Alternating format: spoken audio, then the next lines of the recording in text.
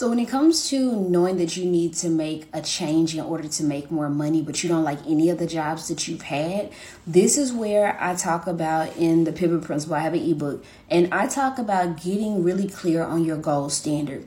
What are the skills that you like to use every day? Maybe you didn't like the whole job, but there's some skills that you like to leverage every day.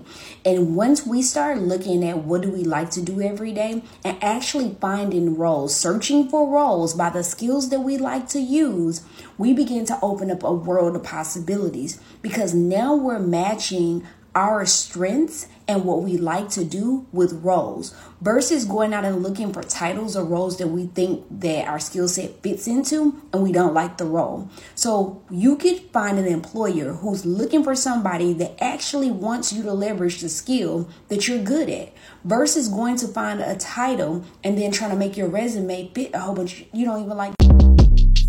Short Cast Club.